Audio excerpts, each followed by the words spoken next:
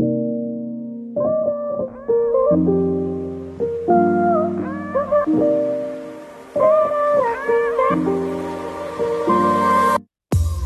there, and thank you for tuning in to Asking for a Friend. My name is Katrina Buffard, and I'm a clinical sexologist and psychotherapist. This podcast provides you with evidence-based information and real-world advice about getting to know yourself better sexually, and it covers all those topics that we would rather ask about for a friend. Just a warning, this podcast may contain conversations of a sexual nature and isn't suitable for kids.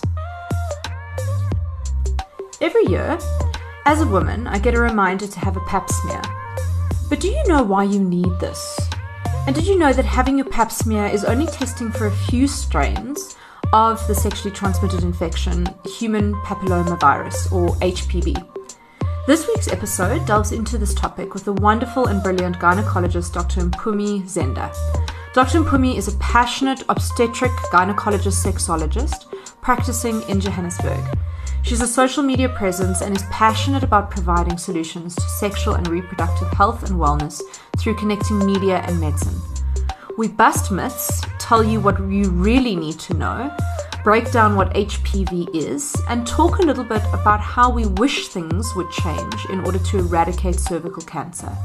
We speak a lot to the experiences of women, but this episode is for everyone.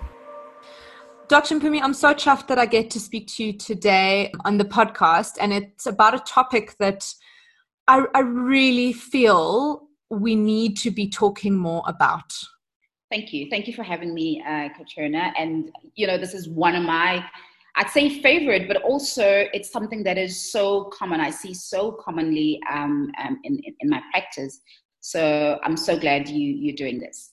Well, already that makes me, I don't know if I should use the word happy, but relieved to hear, because so often I speak to people who just feel so isolated by getting an abnormal pap result, and a diagnosis of HPV, and feeling like, what have I done wrong? I was not promiscuous, I don't sleep around, I'm responsible.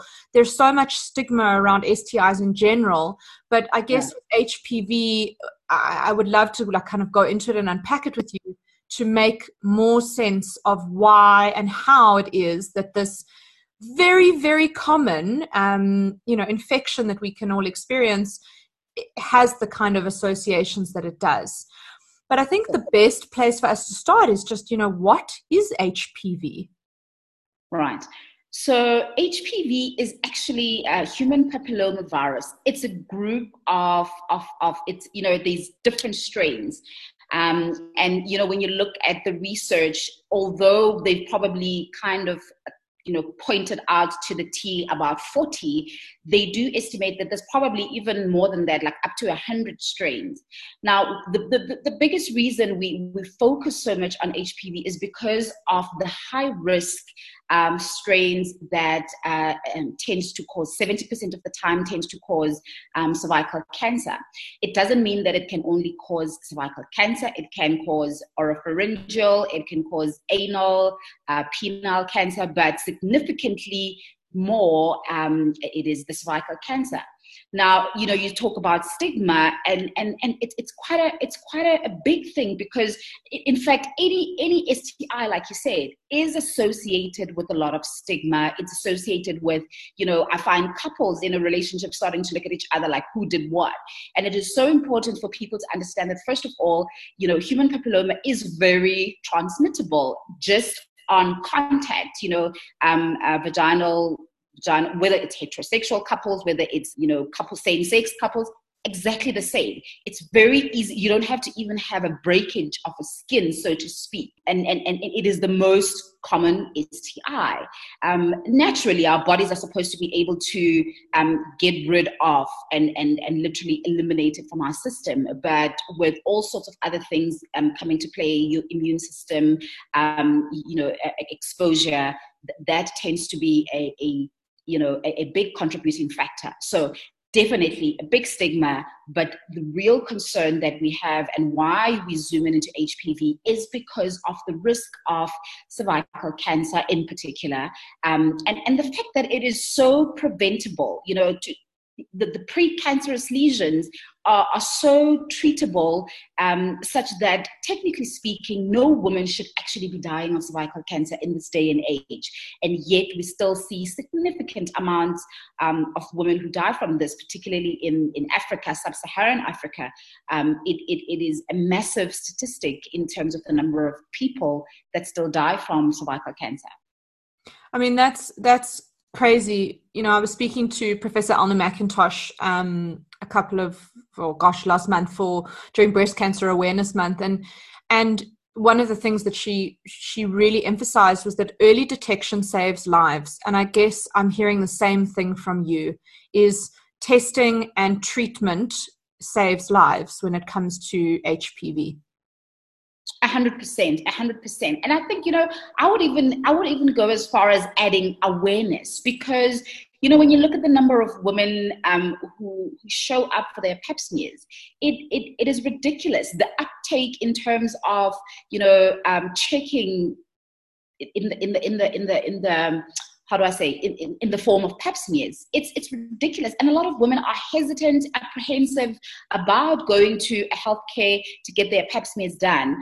So awareness is also just as important. We don't have enough drive, whether it's in the media, whether it's in our social media, in terms of talking about this to demystify and destigmatize just talking about the topic, and allowing women to feel free to go and understand that it is for their absolute benefit to get screened early. And even if your pap smear is abnormal, even if your pap smear is abnormal, that is something that we probably can treat, rather than 5, 10, 15 years later, you rock up, you're now with, cancer, which is so much more devastating and just invasive in terms of the kind of treatment that goes into it. There is just so much there that we need to unpack, and we need to talk about. What are the prevalence rates? I mean, do you know kind of the prevalence of HPV locally in South Africa or globally, perhaps? There's a big difference between the prevalence of HPV, because anyone who is sexually active will, at least in their lifetime, get HPV. So that's how prevalent it is. So if you haven't had sex, if you've never had sex, that's the only safety net in terms of. Got it. Okay.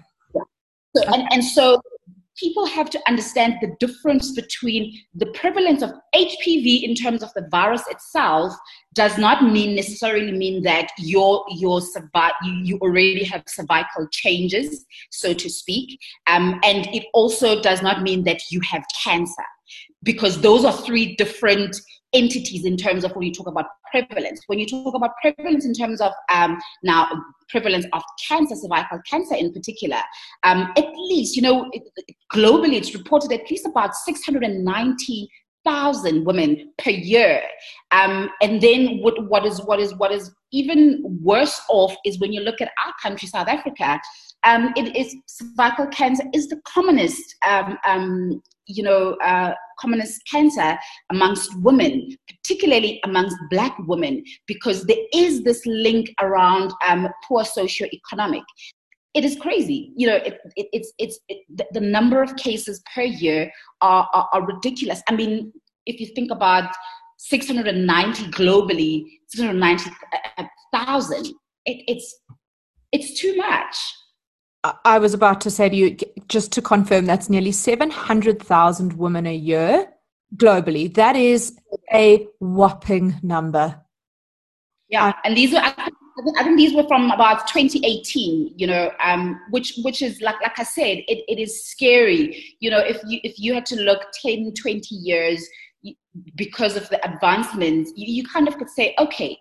But we don't seem to be moving in the direction where it is decreasing significantly based on all the advances, from the vaccines to the improved kind of testings that we do now that we didn't have back then. It is scary that we still have such high numbers.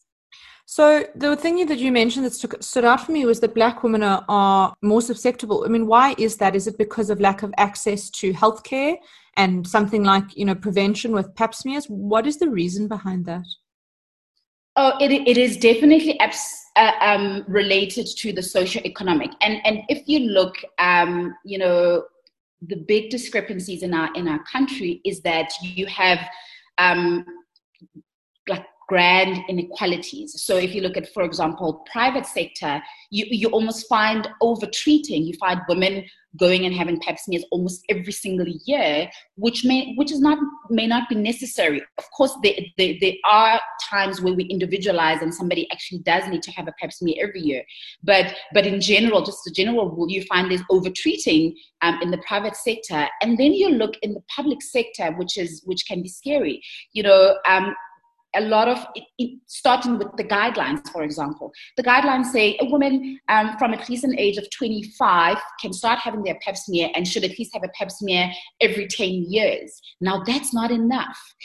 Also, in the public sector, we don't have availability of actual HPV testing as yet. We still just do cytology only. Now, that also, if you look at the 10-year period, so much can happen. Somebody can literally, have a precancerous and move all the way to cancer within the 10-year if they've just only had one, pap smear. So the policies themselves are not adequate, but also in terms of access, some people will go and get their pap smears, but never get their results. Results get lost, or they basically what we call lost to follow up. Even people who have abnormal pap smears in the public sector, sometimes it is so hard to get the person to come back, and then they have a colposcopy, and if they need further treatment, whether it's the legs, whether they need to go to theater for it. And even like, for example, early stages of cancer, you find that in terms of the turnaround time between the pap smear being done and the treatment being instituted, there's just too much time that lapses, and therefore allows for people coming in late or being detected late that they've got cancer at advanced stages, which is, like I said, it's sad. It really is, because as you've really emphasized just now, that it's so preventable, and this is we could eradicate cervical cancer. It would be something relatively easy to do if we had the ability to offer every woman access to pap smears and colposcopies and so on. So I guess I'm wanting to understand the process for a woman. All right. So a woman comes to see you for her pap smear. And she has her pap smear, assuming she can have one, because I work with a lot of women that can't have pap smears due to sexual pain. But the majority of these women have not had sex before. So again, as you said, that's the safety net. So a woman comes to see you, she's had her pap smear, and she gets an abnormal result. What is the next step? So there's a number of things that we have to look at. First of all, it depends what is the abnormal pap. What are the findings? Because there's a number of things that we would look at in terms of the actual, results. There's what we grade. We kind of grade it. There's what you call the low grade SIL, which is basically sort of like early changes, but we're not thinking it's high risk as yet. And also, it also depends on what was the previous pap smear, if she had a previous pap. So for example, somebody who's had an abnormal pap in their previous, and then they're having another one, that's what we call that recurrent or persistent. The treatment then is a bit more, is different. So that person, automatically, if they've had a previous abnormal pap, they automatically fall into the category of those that you need to go and do a colposcopy and do a biopsy, and may need or may not need a LEDS. Somebody who's got an abnormal pap for the first time, and it is that at low grade, you may repeat the pap. You may repeat the pap smear in about a year's time. If they are HIV positive, so that's an underlying disease that affects somebody's immune system. In fact, HIV in particular has a great impact on how quickly the disease advances. So somebody who's got an underlying HIV, for example, will have a repeat pap smear much earlier if they've got an abnormal pap for the first time, so within 6 months. And then if somebody has already got a, HP, which is a high grade, that is a danger, because you are literally at the point where it's just before you get to the cancer. I think also something that is very important to highlight is that a pap smear, remember, it's not a diagnostic test. It is a screening test. So it is also possible that somebody comes in with an abnormal pap, and that's why something like a high grade, for example, you automatically take them for a colposcopy. You do further testing, colposcopy, biopsy, and they may or may not need a full LITS. So what we call a large loop excision of the transformation zone, which is basically it's almost like coring out the cervix, if I can call it that. It's not as hectic as it sounds. It's actually quite a simple procedure. You don't even have to go to theater in most cases. So there is a lot of individualizing in terms of when somebody comes in with an abnormal pap. There's quite a number of things, as I've mentioned, that you have to consider to decide whether this is something that we can wait and just repeat the pap smear again, or if it's something that where we need to then go to the next step, which is, like I said, going to do a colposcopy, and you want a diagnostic procedure in somebody that you already are suspecting something like a high-grade cell. Okay, and I think it may be just helpful for me to say to my listeners that a colposcopy is a procedure you would use to find cancerous or abnormal cells on the cervix, the vagina, the vulva even. Is that accurate? Yes, absolutely. And you're looking to make sure that the cells that you're finding aren't cancerous, and if they are, then needing to take it further, as you mentioned, with those other procedures. So for a woman who's come in, she's had her pap smear, it's come back with an abnormal but low grade result. That means that she just needs to come back annually to have her pap smear. Is that right? That's accurate, yes. Accurate. Okay. So annually she has a pap smear. If we have a woman who's in a monogamous relationship and she's sexually active with one person only, and she's had several, a couple of years of negative or of normal pap smears, how often should she test? At least every 3 to 5 years. But also, I just want to put this out there that the guidelines differ from country to country. Also, over and above that, if somebody has they have access to what we call now HPV testing or co-testing. So the cytology, which is looking at your own cells, your cervical cells. And then the HPV testing is actually looking if there is a strain that has been found in your cervix. So if somebody has done co-testing, what it helps with actually is that if somebody does an HPV test and there wasn't a high risk strain that was found, is that they actually have a bit more leeway in terms of time. So instead of 3 years, you can check them every 5 years. I know that a lot of women are very anxious about, especially when they actually can go and get a pap smear done every year or every 2 years. A lot of women will still go and ask for a pap smear much earlier, much sooner than that. I think where for me it always helps is also to take away this burden where somebody, for whatever reason, hasn't been to have their pap smear in like 2-3 years, and they come in literally cringing into your rooms and they're like, "Oh, doc, I haven't done please don't feel bad. You are here now. Let's get it done. But in terms of at the very least 3 to 5 years, depending on the type of testing that somebody has done, whether it's a code testing or if it's just a cytology. What also is important, like I said, if somebody has underlying comorbid diseases that affect their immunity, particularly HIV, then you have to do it much earlier. So somebody who's HIV positive, if they've had an abnormal PAP, they do have to go in every single year. The only time that you actually do stop or you go back to the 3 to 5 years is if especially if it's something like a low grade, if it resolves. Because remember, I also want women to be aware that just because you have an abnormal PAP this year, it doesn't mean next year it'll still be abnormal. It can resolve. Your body can actually, clear it out. And quite often, especially if it is low grade and there was no HPV, especially the high strains found, it does resolve. Sometimes you get something that is sort of like an in-betweener that we call ascus, or atypical changes of unknown origin. So we don't know whether the changes of the cervix are as a result of the HPV, or it's as a result of just minor infections like what we call cervicitis, as a result of either, somebody who's got recurrent yeast or what we call thrush infections.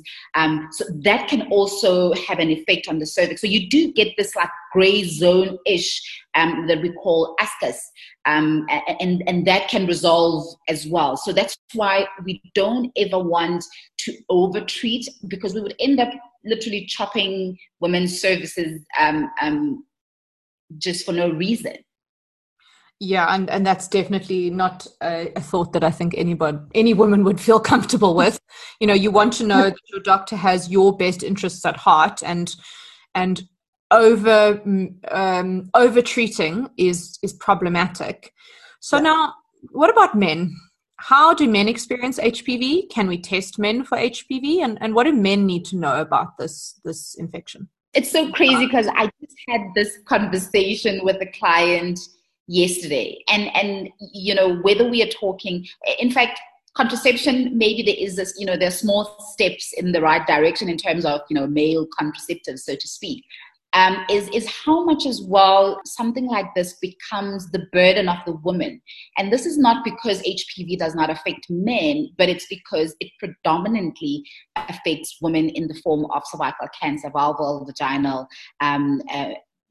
but predominantly cervical. So men can get penile, anal cancer, can get, oropharyngeal. But what is difficult is we don't have a method of testing men for HPV as yet. And the crazy thing, like I said, is that it is transmittable between couples. So they are carriers. They are carriers. And sometimes you'll find, a woman will say, I've done the most. I have not, slept around.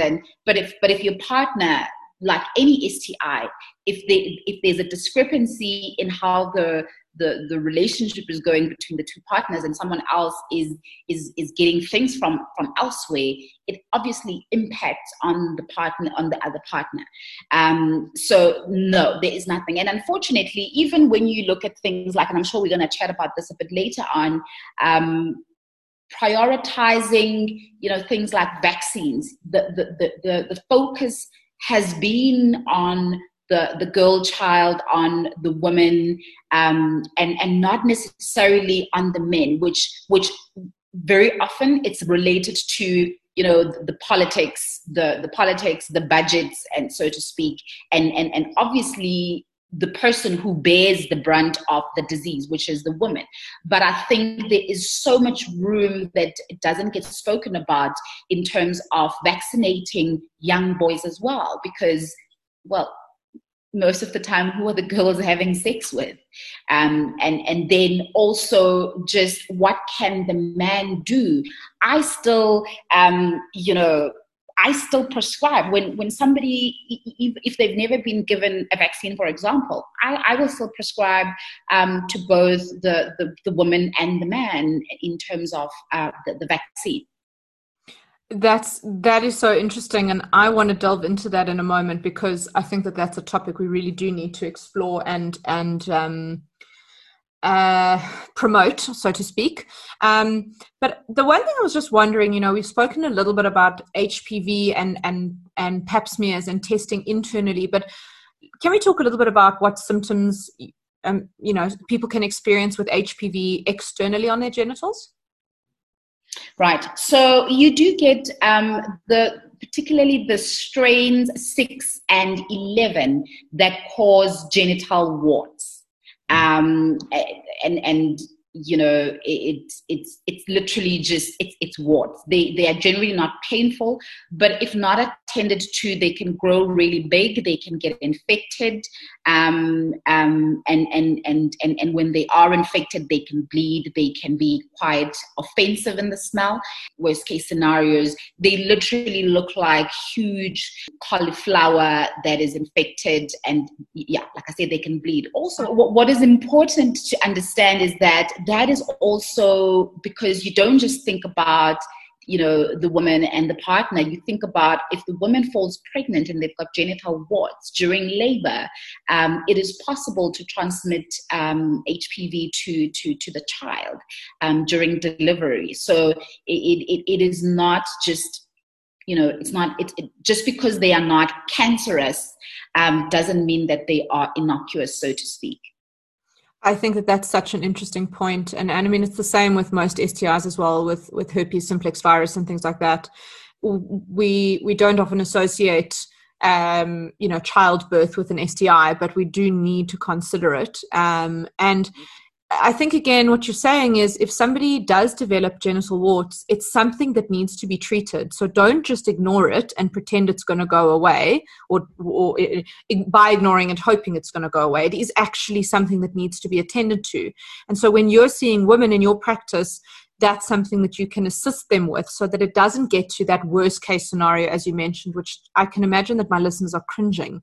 You and I deal with this stuff every day, but for somebody who doesn't, hearing about this kind of infected cauliflower looking thing on one's vulva is going to cause the heebie-jeebies for a lot of women. But as you're saying, it doesn't have to get to that stage, and it shouldn't get to that stage. So again, prevention is important here. I think that that's something that obviously we're trying to get the message out during this chat. And men can experience them too. So, who should men visit? If women are seeing a gynecologist, who should men visit to go and have those genital warts treated? Urologist. They're urologist. Great. Okay. So if a man's listening to this and he has got a genital wart, or he's noticed something unusual on his genitals or around his genitals, on his anus or so on, go and see a urologist. So then let's delve back into that discussion we were starting about treatment for HPV. And I guess something that is interesting is you were talking about how if a woman has an abnormal pap smear 1 year, but then a normal pap smear there on out, that's the virus kind of resolving itself, or the body fighting it off. What exactly is that about? And is it possible to get HPV if you've been vaccinated? Okay, let's start with the first question. So remember, HPV is the actual virus that basically sort of like embeds itself, or it integrates itself into your own cervical cells, and that's what would then cause the changes. But like any virus, whether it's a flu, your body has an immunity that is supposed to be able to fight off. What is quite interesting as well is the fact that while somebody may not have any changes at all, so the body is doing the most in terms of fighting that off or clearing the virus, but you can, if you're doing, for example, the testing, the HPV testing, you can pick up the strain of the virus with somebody who has a normal cytology. So your cells, or how I always explain it is, your body is doing what it needs to be doing in fighting the virus off. But so you can pick it up, and also, couples often look at start looking at each other. Very funny when there's an abnormal pap, or we've picked up a strain, and I quickly say to them, this could be from 20 years ago, because that's how long a HPV can last in someone's cervix. So it could be from a partner 2 years ago, it could be from 5 years ago. It doesn't necessarily mean that if I pick up an abnormal pap or a strain of the HPV, that it is from your current situation. That's interesting, Dr. Mpumi, because I work with a lot of couples where the woman does get an abnormal pap result, and immediately the lens is turned onto each other as partners. Like, what have you been doing? Where have you been? And I know I asked you a second question, and I'm going to park it for a second and come back to it, because this does speak to the stigma around STIs, right? It's quite funny, actually. It's a bit like COVID.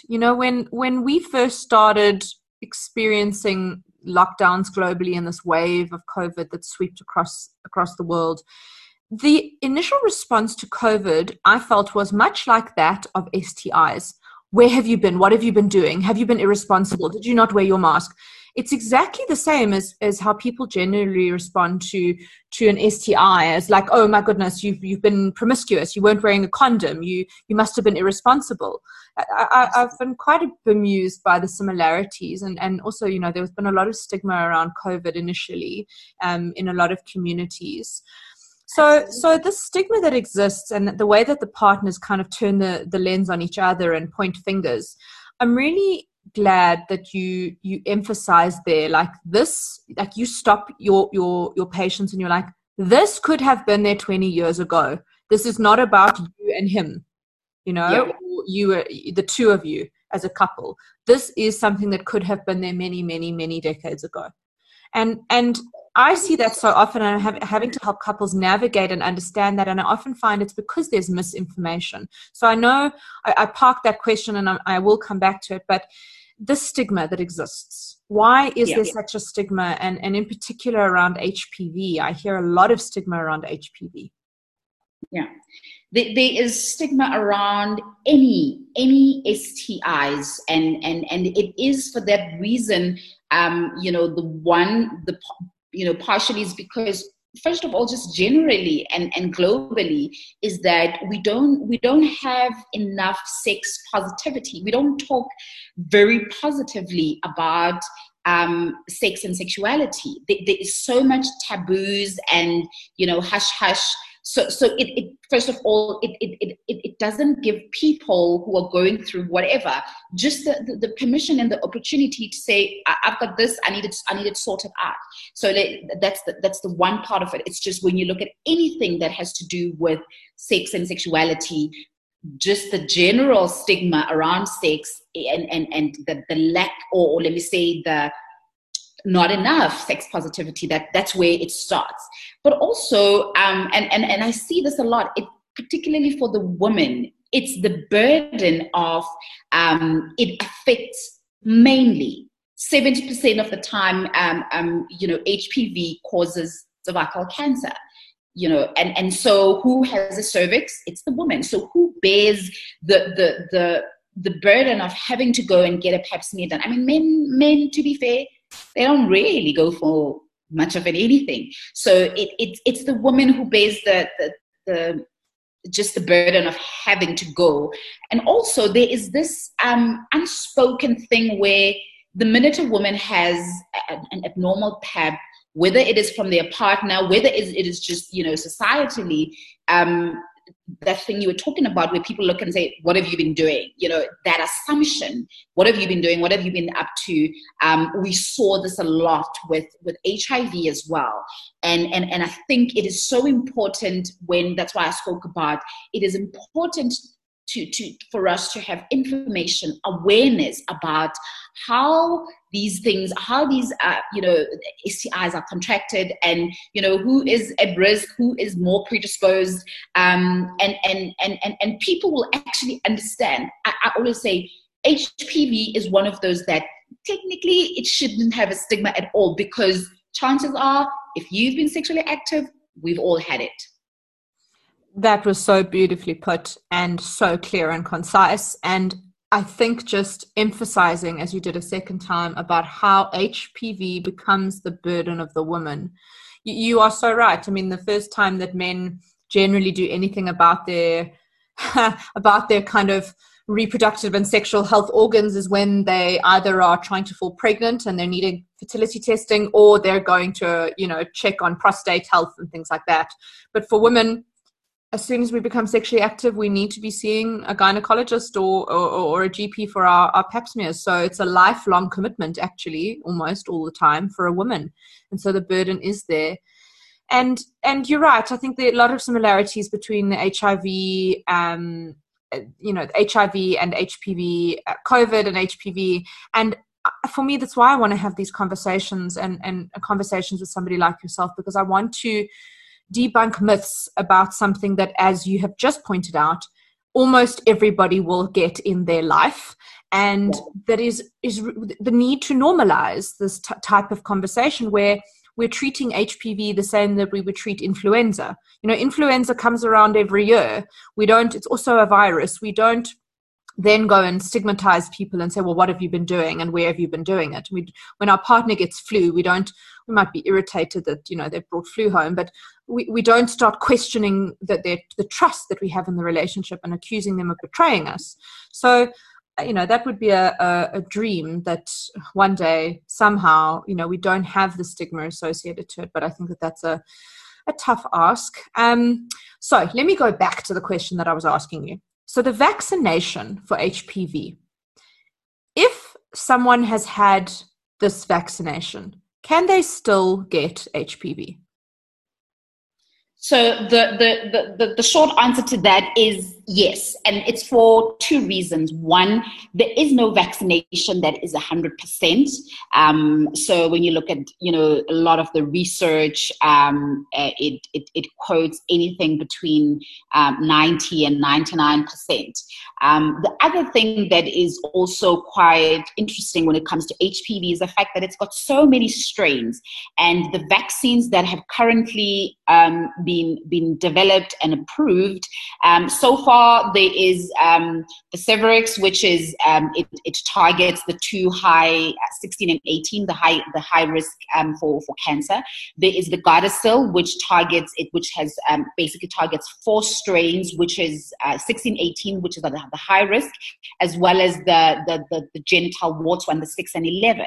And then I think in the US they've got I think it's called Gardasil 9, where they've got a few more from the high risk strains. I think it's about 9, it targets 9. Now, like I said earlier on, if you've got a virus that potentially has 100 strains, it is still possible.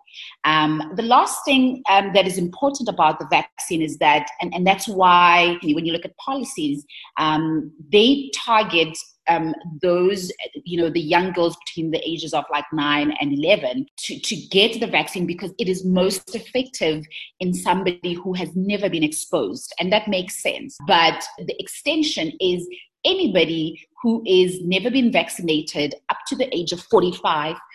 It is still a good idea, especially if they have access. It is still a good idea because it can prevent, you might have been exposed to, 16, but not to 18. So it prevents, it can still be helpful in preventing or decreasing the chances of contracting the other strains as well. That is such important information for us to be putting out there. And I want to say that I had the Gardasil vaccination, many decades ago, I think. I mean, probably at least over a decade ago. In my early 20s, so way over a decade ago. And I was under the impression that once I'd had this vaccination, that's it. No HPV, I'll be fine.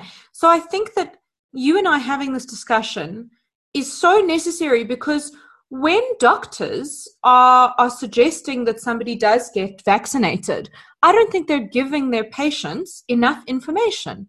I wasn't given enough information about this. And then again, it's not just about vaccinating women under a certain age. Up to the age of 45, it's important to be vaccinated, because it does help. As you said, it's not perfect, no vaccine is, but it does help to prevent the strains that we really want to be preventing. One thing also I just wanted to mention in terms of the vaccine, I think also it's important for people to understand that getting vaccinated when you have been, say, for example, you've had the vaccine does not treat an abnormal PAP.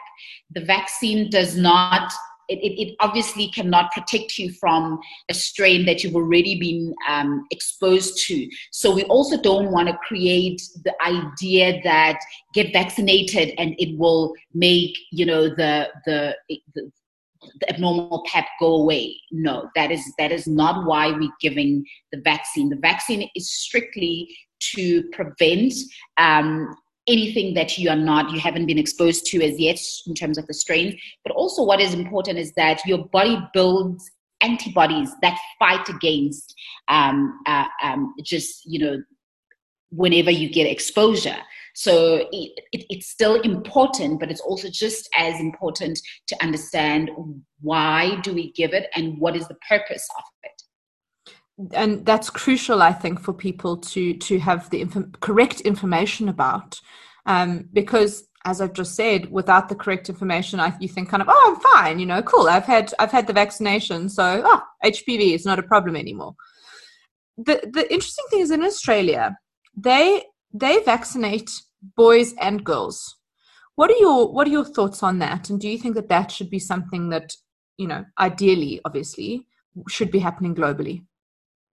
100% agree. They are literally on the money, because if you look at the percentage of heterosexual intercourse, it's so much more, and I think even to discriminate and say heterosexual intercourse, what about, for example, in same sex, whether it's females or it's males? So two males who are having intercourse and have never been vaccinated, they are at risk of giving each other HPV literally back and forth, if you understand what I mean. Mm-hmm. So this idea of just the girls, I think the shortfall of it is, first of all, I think it perpetuates the stigmas around HPV, and it creates again that burden for the woman. But secondly, it just doesn't make sense, considering that you don't get HPV by having sex with yourself. You get it by having it with someone else, through the transmission with a partner. And so it is absolutely crucial. And if you vaccinate girls and boys, you are raising a generation that has a significant decrease in the amount of HPV exposure in that particular generation. And if you do this long enough, you could very easily almost eliminate cervical cancer, so to speak. I wonder then, what do you wish that we were being taught about HPV, in schools, prior to becoming sexually active? What do you wish kids were being educated about before their sexual debut? It's such a difficult one, because for me personally, it's not just about isolating one particular STI or even STIs. So much goes into, somebody being ready to sexual debut. I think I wish that girls and boys were actually taught more about their bodies as we transition from childhood to being a young adult, a young woman, a young man. why is my body changing? And so that a teenager can make sense of, the hormonal changes first and foremost, but also how it affects their drive in terms of their sexuality. I think also what's important is when you explain these things, it's just to say to somebody, it is so important for you. You will never understand yourself in totality, particularly as a teenager. And fair enough, you may never make all the best decisions for yourself as a teenager. But at the very least, give yourself the opportunity to understand what you're getting yourself into, what are the risks, how do you want to feel about that particular, whether we call it an event, or how do you want to feel about yourself? I think we don't do enough self-empowering so that somebody is confident, and there is less of a chance that people are swayed and pushed into making decisions about things that they're not ready for, that they're not well informed about. And of course, like I said, it doesn't, especially at that age, you're more likely to make mistakes, which is fair. But at the very least, if we just empower young girls, young men to love and own their bodies and protect their bodies and know how to protect their bodies in whatever they engage in, I think for me that would be a great start. I concur with you immensely. It's like a lifelong mission how much I try to instill this message of permission in people, because that's never been given to them. And what you're talking about is, can we empower young people in their bodies, in their sexual experiences, and essentially giving them permission to do so. And it's something that I promote with my clients, and I'll promote with basically anybody who will listen, that we don't get given this, so we actually have to work hard when we're adults to give it to ourselves, to give ourselves permission to explore our sexuality, to learn about our bodies, to be empowered in our bodies. And I think you're right. It's not about tackling one STI or all STIs, but actually about understanding oneself better, and having a deeper relationship with one's own body. So, Dr. Mpumi, the last question that I have for you, and I ask it of all my guests at the end of the episode, is what's the most surprising thing about this work that you've been doing, in working with women with HPV or people with HPV? What's the most surprising thing that you could share with us? I think what always pops out for me, and I'm always pleasantly surprised at how it almost always teaches me as well, and reminds me, you're a woman too. This, what they're going through, you are going through yourself. I remember even something as simple as a lot of women, whether it's because of past experiences, whether it's traumatic or just uncomfortable experiences, how women actually think it through, the idea of just going to get a pap smear, like, oh my gosh, okay, I need to pick somebody, and how they go through the grueling process of, okay, who am I going to allow into this vulnerable space of mine? And so the surprising thing for me is always that every year as well, I think I have those thoughts. I think to myself, oh, which one of my colleagues am I going to, go and be vulnerable with? And whilst I wait for the results. But what has been pleasant for me is that it allows me to understand what women are going through when they are anxious about having a pap smear, about an abnormal result, about when I take them to theatre for a colposcopy and a LEDS. And so it puts the responsibility for me as a clinician to extend myself beyond just being a technician in terms of, okay, this is what you do, this is what we'll do. It's sitting in and standing in the gap with them, and saying, we'll get through this. I don't think enough clinicians have learned that emotional intelligence or have that emotional intelligence. And I think it's partially because we never bring ourselves to the table, our own experiences to the table when we're seeing clients. But when you know what it feels like and you understand, especially somebody who doesn't have as much information as you may have, there's a lot more risk of them being, in an emotional state about something that you may consider very simple and straightforward.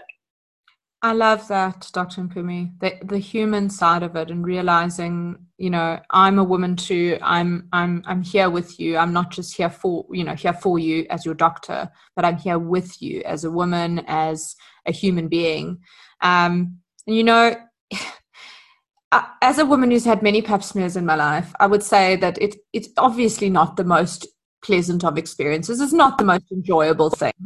I'm very fortunate that I have a wonderful gynae that I have a great relationship with, and when I love going for my annual appointments because I love seeing her, and having her and I have fat work chats. But it's still not something that I would happily put myself up for, because it's just not the greatest experience for women. And so what you've just said has really struck a chord with me, because I work with women who have had horrific experiences when trying to have a pap smear, because they have, they've already got an existing sexual pain disorder, and they're trying to kind of grit and bear it and just get this done. And they're seeing somebody who's got very little compassion or very little understanding about sexual pain and what that means for a woman.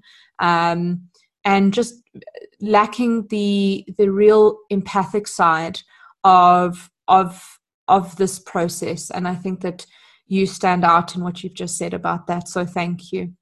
I want, obviously, people in South Africa, possibly obviously Johannesburg, to be able to come and see you if they're looking for a gynecologist, but also just anyone to reach out to you. So where do people find you and how can they reach you? So for appointments, I am based at Morningside Mediclinic, and it's in Stanton. But something that I've also really loved, and it extends beyond, I don't think people have this idea that, you can have your own gynae, so to speak, but when it comes to information, you don't have to drink from the same well, because different clinicians have got so many different things to offer. And I found, I look at your work, I look at my sexual health, and fair enough, we acquired a network. And so what I'm getting at is, for example, our Instagram page has probably been more influential than the visit to a gynae or visit to me. So yes, please do pop in and, in Stanton our rooms, but just for girly girl things that we learn on our Instagram page, which is Dr.Gynae, so Dr.Gynae, Dr.Gynae. We do a lot of chats around, particularly women's health, sex and sexuality. Thank you. And yeah, it's an incredible tool, isn't it? Instagram, as a way to get, really good information from somebody who isn't your gynecologist, but is putting out fantastic stuff there. And despite I have a love-hate relationship with Instagram, because while I'm trying to get off my phone, I know that Instagram is the most brilliant tool to engage with our clients on really relevant topics such as this. And thank you, Dr. Mpumi, for your time today. I know it's precious, but I have no doubt that a lot of people, women and men, those who identify otherwise, are going to learn a fortune from the chat we've had today. It's been an absolute pleasure. Thank you for having me, Katrina. Got a question you'd like to ask for a friend? Reach out to me via my website or Instagram, and I'll be sure to include it in a Q&A episode soon. You can subscribe and follow this podcast on your favorite podcast platform. And if you've enjoyed this episode, please rate and review it.